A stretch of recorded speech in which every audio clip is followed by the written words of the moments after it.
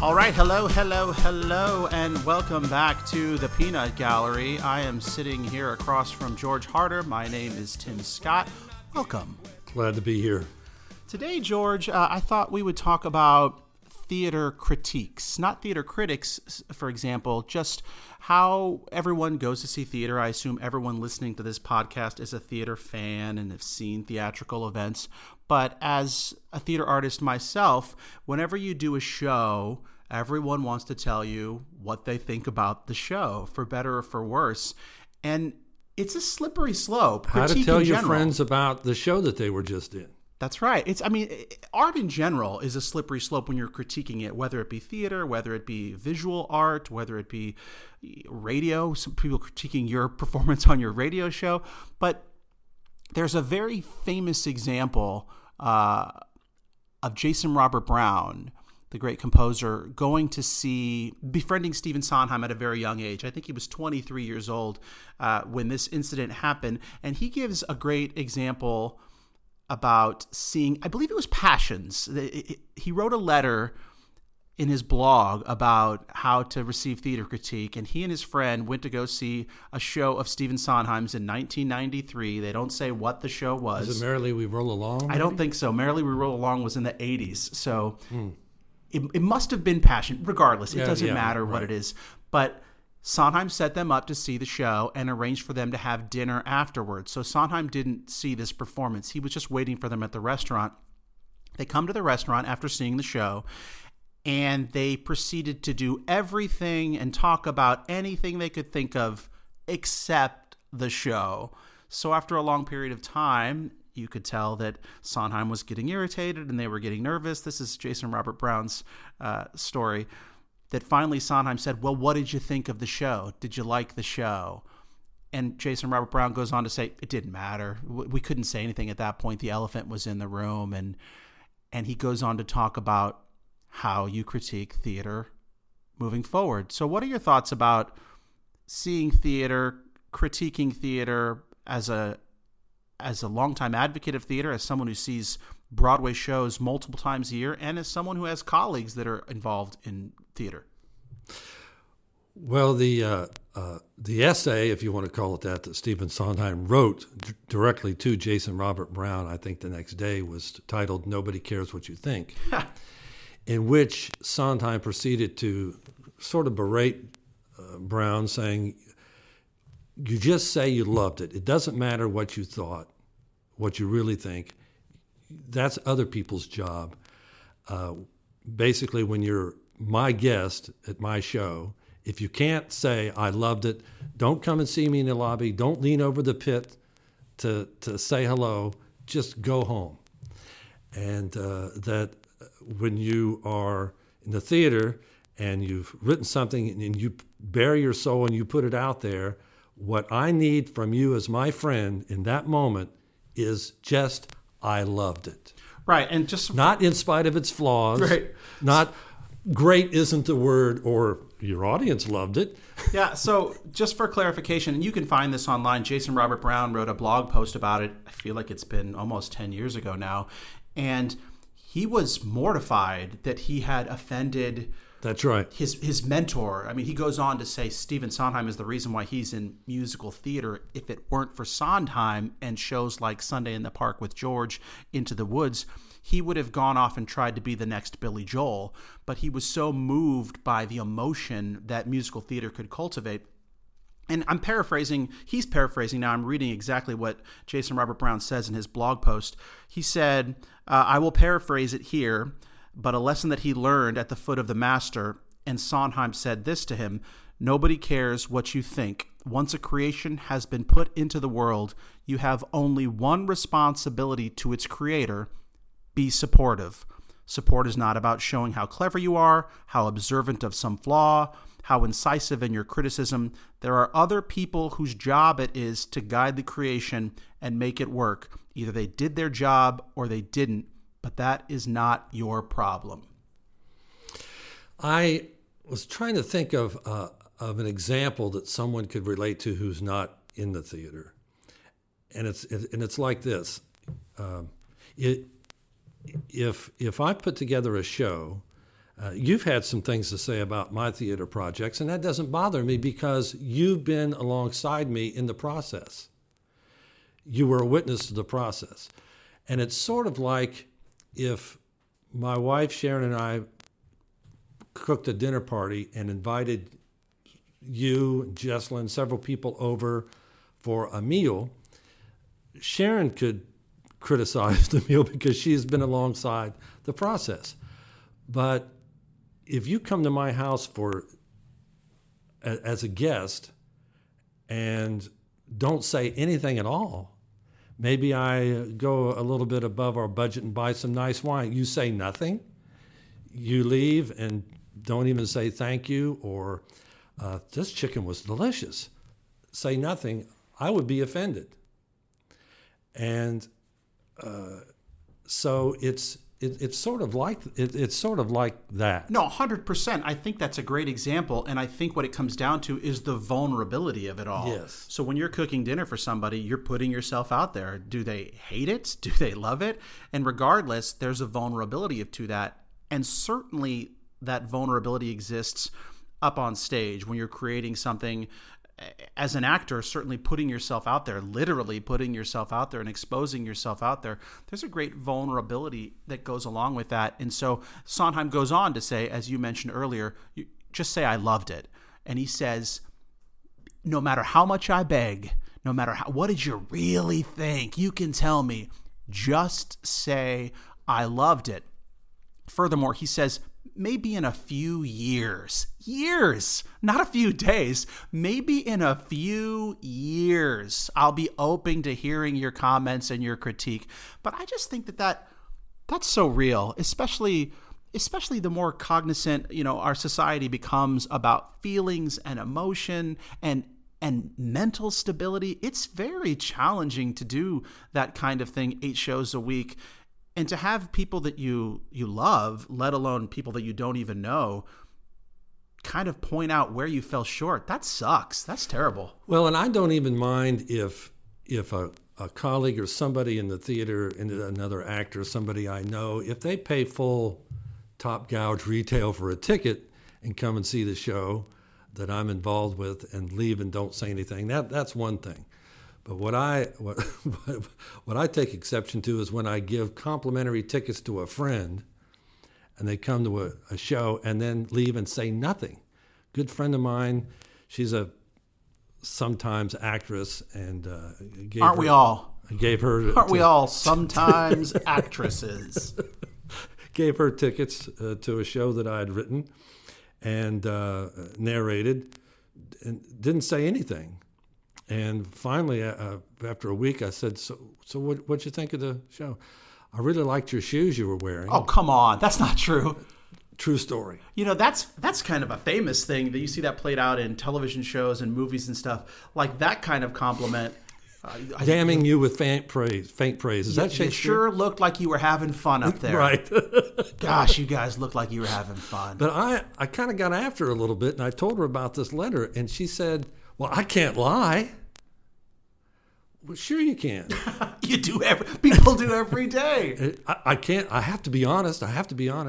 So I gave her a copy of the letter, and then did we talk on the phone? No, it was in an email. She said, I see what you're talking about now after reading the Sondheim Jason Robert Brown. I see what you're saying. So what do you have to say about that as someone who's put yourself out there before in radio and sometimes on stage as well? Because I know I've been that person where someone said, it's great, it was so great, and you're begging them, come on, tell me what you really think. That's just artists are gluttons for punishment. Well, you want a more sincere, I loved it. I guess. But I think that your example earlier on about cooking, I think that explaining that or trying to give examples to people who aren't necessarily in theater arts, you could say that about any job. Would you critique anybody like that? The chef is the great example. If you're working in a restaurant, the chef comes over and says, what did you think of the duck today? And you said, the plates are really nice. It's beautiful china you have. I think that's a great example. And it's It's a matter of being gracious. I don't think it's a matter of being insincere or lying or just trying to blow smoke, but it's a matter of being gracious, I think. The acquaintance or friend that gets the free tickets to see the show, I don't think they realize how spiritually invested their good friend who's in the show or wrote the show is. I don't think they, not being in show business, they don't think it's that serious. And of course, we live in a generation now of clickbait, and the most outrageous thing that you can write or soundbite or headline has a chance to get clicked through more often, which leads to ad revenue and whatever that may be. But a pretty contemporary argument is surrounding the New York Times and how for a very long time that your production, your enterprise can be made or broken by a review that you get in the New York Times. And now they have two chief theater critics, Ben Brantley and Jesse Green. But oftentimes they get pretty catty in their reviews and, very funny, especially from someone who hasn't seen the shows. But now we're seeing artists kind of lash back, bounce back on their blogs or Twitter or social media things, giving critique to the critiques, saying you can critique the show and you can tell me what you think. You don't have to be mean. You don't have to be mean-spirited about it and try to make fun of people along the way. Yes, I think that sometimes reviewers, professional critics will bring their own baggage in critiquing a show, and I think that's where a composer or somebody involved with that show might take exception. I remember when Garrison Keillor came through with his Prairie Home Companion, the local reviewer said, well, I never grew up in a small town like Lake Wobegon. I never had an uncle like that. And that's just an extreme example, but I think that quite often theater critics will bring some of their own background to their critique, or often they come from a literary background and they'll review a musical the way they would, a Shakespeare play, or they'll take too much of a literary approach to reviewing a theater piece. And I think it's some musicals are cartoons, so they need to review it. Was it a good cartoon? See what I'm saying? I do, and it's interesting because, most theater artists go to school, they go to training, and that's something that's often overlooked as well. 5, 10, 15, a lifetime worth of training for people who are still studying voice and still trying to perfect their craft to this day. And what you see among some theater critics is what experience do they have to be able to critique this? And certainly there are some that are very well qualified, but when you get on the regional level and you get all these digital online publications, it's like, what is your background that gives you the right to speak about this? And I'm sensitive to it because I am a theater artist, and it's frustrating. It's frustrating at times. And it goes back to what we were talking about earlier about Jason Robert Brown and Sondheim, is that you've put so much emotional investment into these things, 2, 3, 4, sometimes 5 weeks of rehearsal. And that's not counting what you may do before you get into rehearsal. To have somebody with a few keystrokes just eviscerate you is very challenging sometimes. That's because that's the way they get their voice and their power. Nobody wants to hear the positive, good things. I think people, especially the way our society is so segmented now. There's so many outlets, Instagram, Facebook, all the social media, internet, and so forth. There's blogs. There's so many outlets for opinion. And a lot of the people, I think, giving those opinions tend to perhaps feel marginalized. So I think that they feel quite often that the way they get that attention is to be negative and to be catty, because that's what gets people stirred up. And that's what's in vogue, not just today, but you always hear more from the people that are unhappy than the people that are happy. I just think that's crazy. When people are content, when they're happy, they go home content. They go home happy. When they've got something to say, they want to squawk about it to whatever their medium is, social media or otherwise. When I launched my radio show nationally on the WFMT Fine Arts Network, I went up to Chicago and stood there when they uploaded the very first episode of A Night on the Town to the satellite, and it went out to all the stations. And at that time, I think there was 130 stations that had picked it up and were waiting for the first broadcast. And it went up on a Thursday, and it was set to broadcast out from the stations either on Friday night or Saturday. Some ran it on Sunday morning. But I remember on Monday, I had no emails, not one comment, and I was devastated. And I called the producer in Chicago, Dave Levin, and was commiserating. He said, "That's great. That's great. If you didn't get one email criticizing your show, you're doing fantastic." Because you don't hear That's from right. the people Because that are nobody's happy. going to write if they liked it.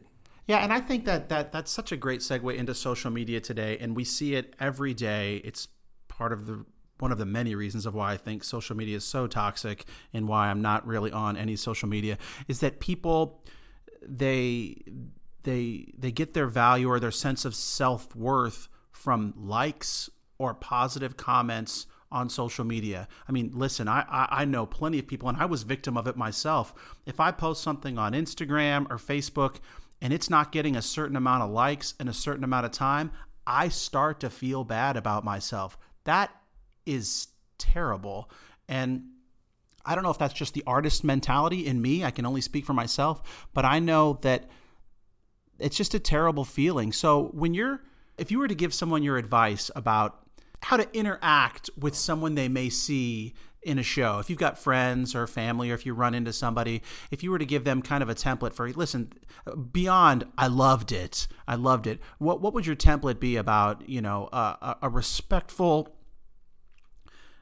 emotionally sensitive way to approach artists? You mean if you didn't like it? Yeah, either way. I mean, effusive or not. I'm going to stick with what Sondheim said. I mean, I would hang around, especially if I got free tickets. If you get free tickets, you kind of... Yeah, I would stick around and wait for the cast to come out. It was a friend of mine, and I would go up and I would put my arm around him and I said, "That was excellent work."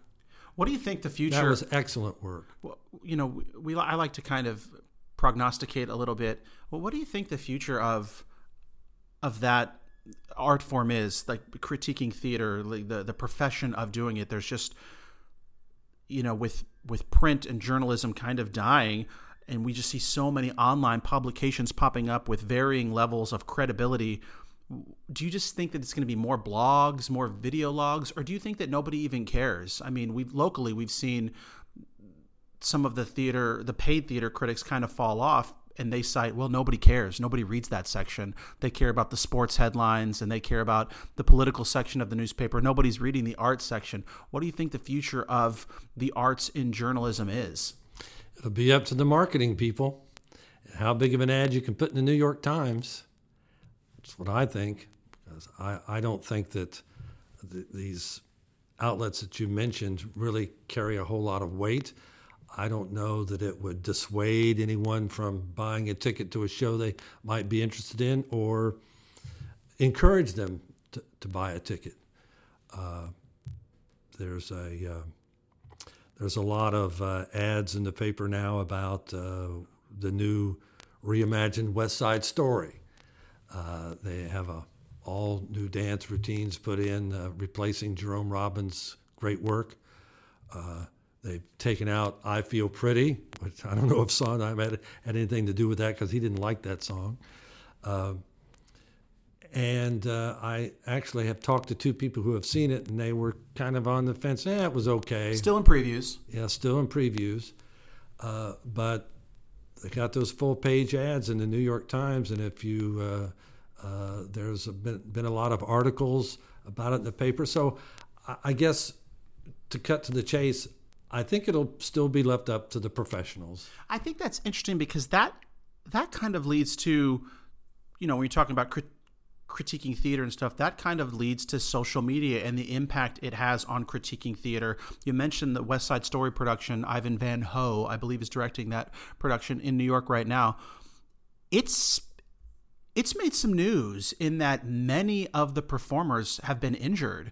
I mean, we haven't seen a production like this since Spider-Man. Now, certainly not at the scope of Spider-Man, which had a lot of problems, but the Rumble, I believe it is, takes place in the rain. It rains on stage, and we've had several performers now be injured. The guy who plays Tony, I can't think of his name right now, he was injured. They moved the opening night performance back to accommodate him. And just a few weeks ago, the actor that plays Riff hurt himself in that same scene, and he's out. He's not in the production anymore. They're very vague about what happened to him.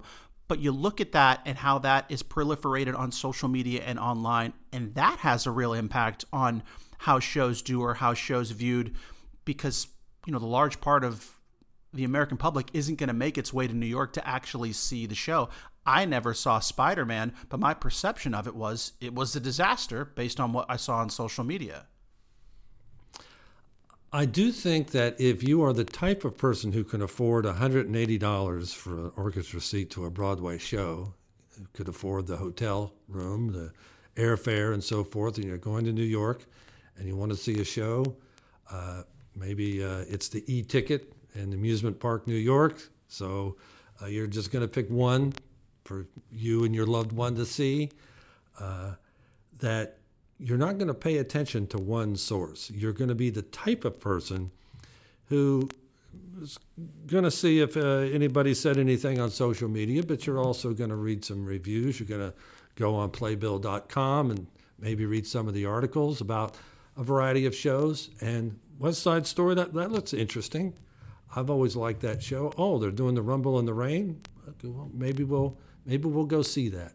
But my overall point is that if you're the kind of person, when it comes to Broadway anyway, who is enough of a theater fan that you're going to put out that kind of expenditure, I don't think that you're going to either be dissuaded or persuaded from just one or two sources. You're going to do the work. You're going to do the research. So much like politics, you're saying, do your research.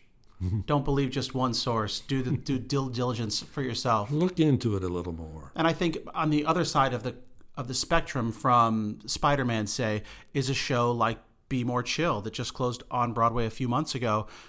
That really was sustained by social media and people saying how much they loved it and how much they felt seen and how much it appealed to them, because the critics were not kind to a show like that. So I think you're right. I think it's somewhere in between. Just do your research and figure out what suits you best. Don't just listen to a critic from the New York Times or something you might see on social media. Decide for yourself. But, we're talking Broadway, but what do you think locally? What do you think attracts people to a local production in your hometown? If you live in a mid-sized city like Kansas City, St. Louis, Detroit, someplace like that, a lot of local theater companies, maybe even community theater, when they put on a show, they may not have a huge marketing budget. They're going to use social media a lot. Maybe they can put an ad in the local paper. Maybe they can get a radio or a television interview, a radio interview on their local NPR station. Maybe that'll help. What do you think is the most effective dissuader or persuader for people to leave their warm homes and drive to a local theater to see a production? Yeah, that's a great question. I mean, I always say the most capital you have in marketing a show is the title. If you're doing a show like Cats, you're lucky because they've heard of it and they're going to come see it. Built-in marketing momentum. Yeah, but beyond that, I think we live in an era where the photographs are more important than the show. I mean, hopefully the show is great. Let's set out to put good shows together, but the show can be phenomenal. If what you're putting out there on social media is trash, if the photos look like trash, if the video looks like garbage, well, you're better off not putting anything out there, because more people are going to see the photos, are going to see what you put online than are actually going to step foot in your theater. And I think that's applicable to everywhere, even Broadway. But when you're saying specifically local regional theater, I think you need to be very cognizant of what you're sharing, because people will want to share content that they deem valuable, that they deem awesome, that they look good in, that their show looks good in. That's what's going to get shared. And the people in your play will tell you. If they're sharing stuff that you're putting out, that means it's good. If they're not, that means they don't want to be associated with it because it doesn't look great. Because it makes them look good to have shared that. So anyhow, that's going to wrap it up for us today. Already? That's it. We like to keep it under 30 minutes if possible. But we like to end every episode of the Peanut Gallery. Tim, you sure looked like you were having fun during this podcast. Fun is my middle name. But we like to end every episode with a story of how maybe we were a victim of the Peanut Gallery, maybe we were the member of the Peanut Gallery. But I think I'll share one of my stories today. I was doing a production. It's a cabaret type show. A few singers, we were singing tunes, and after the show, we greeted the audience afterwards. That's fairly common in the market that we live in. And so we had 100 and some odd people come out, and, basically a wedding reception receiving line, a lot of shaking of hands. Thank you, loved you, thank you, we appreciate you. I loved it. Yeah, and I had one woman who came up to me, shook my hand, and was just vigorously shaking my hand and wouldn't let me go. I love you. It was just... You are one of my 2 favorite singers of all time. Oh, that's so nice of you to say. Thank you very much. It's you. And I'm thinking she's going to say some other local performer, maybe somebody that we've heard of. And she continues to shake my hand. She goes, it's you and Barbra Streisand. And I said, wow, that is very... very nice of you to say. So it was a nice comment from the Peanut Gallery. It was unexpected, but nonetheless, I think it qualifies as the Peanut Gallery. So when's the duet CD coming out? I got to call Babs and see what her availability is. Anyhow, for George Harder, I'm Tim Scott. Thanks so much for listening to the Peanut Gallery. We'll catch you next time. So long now.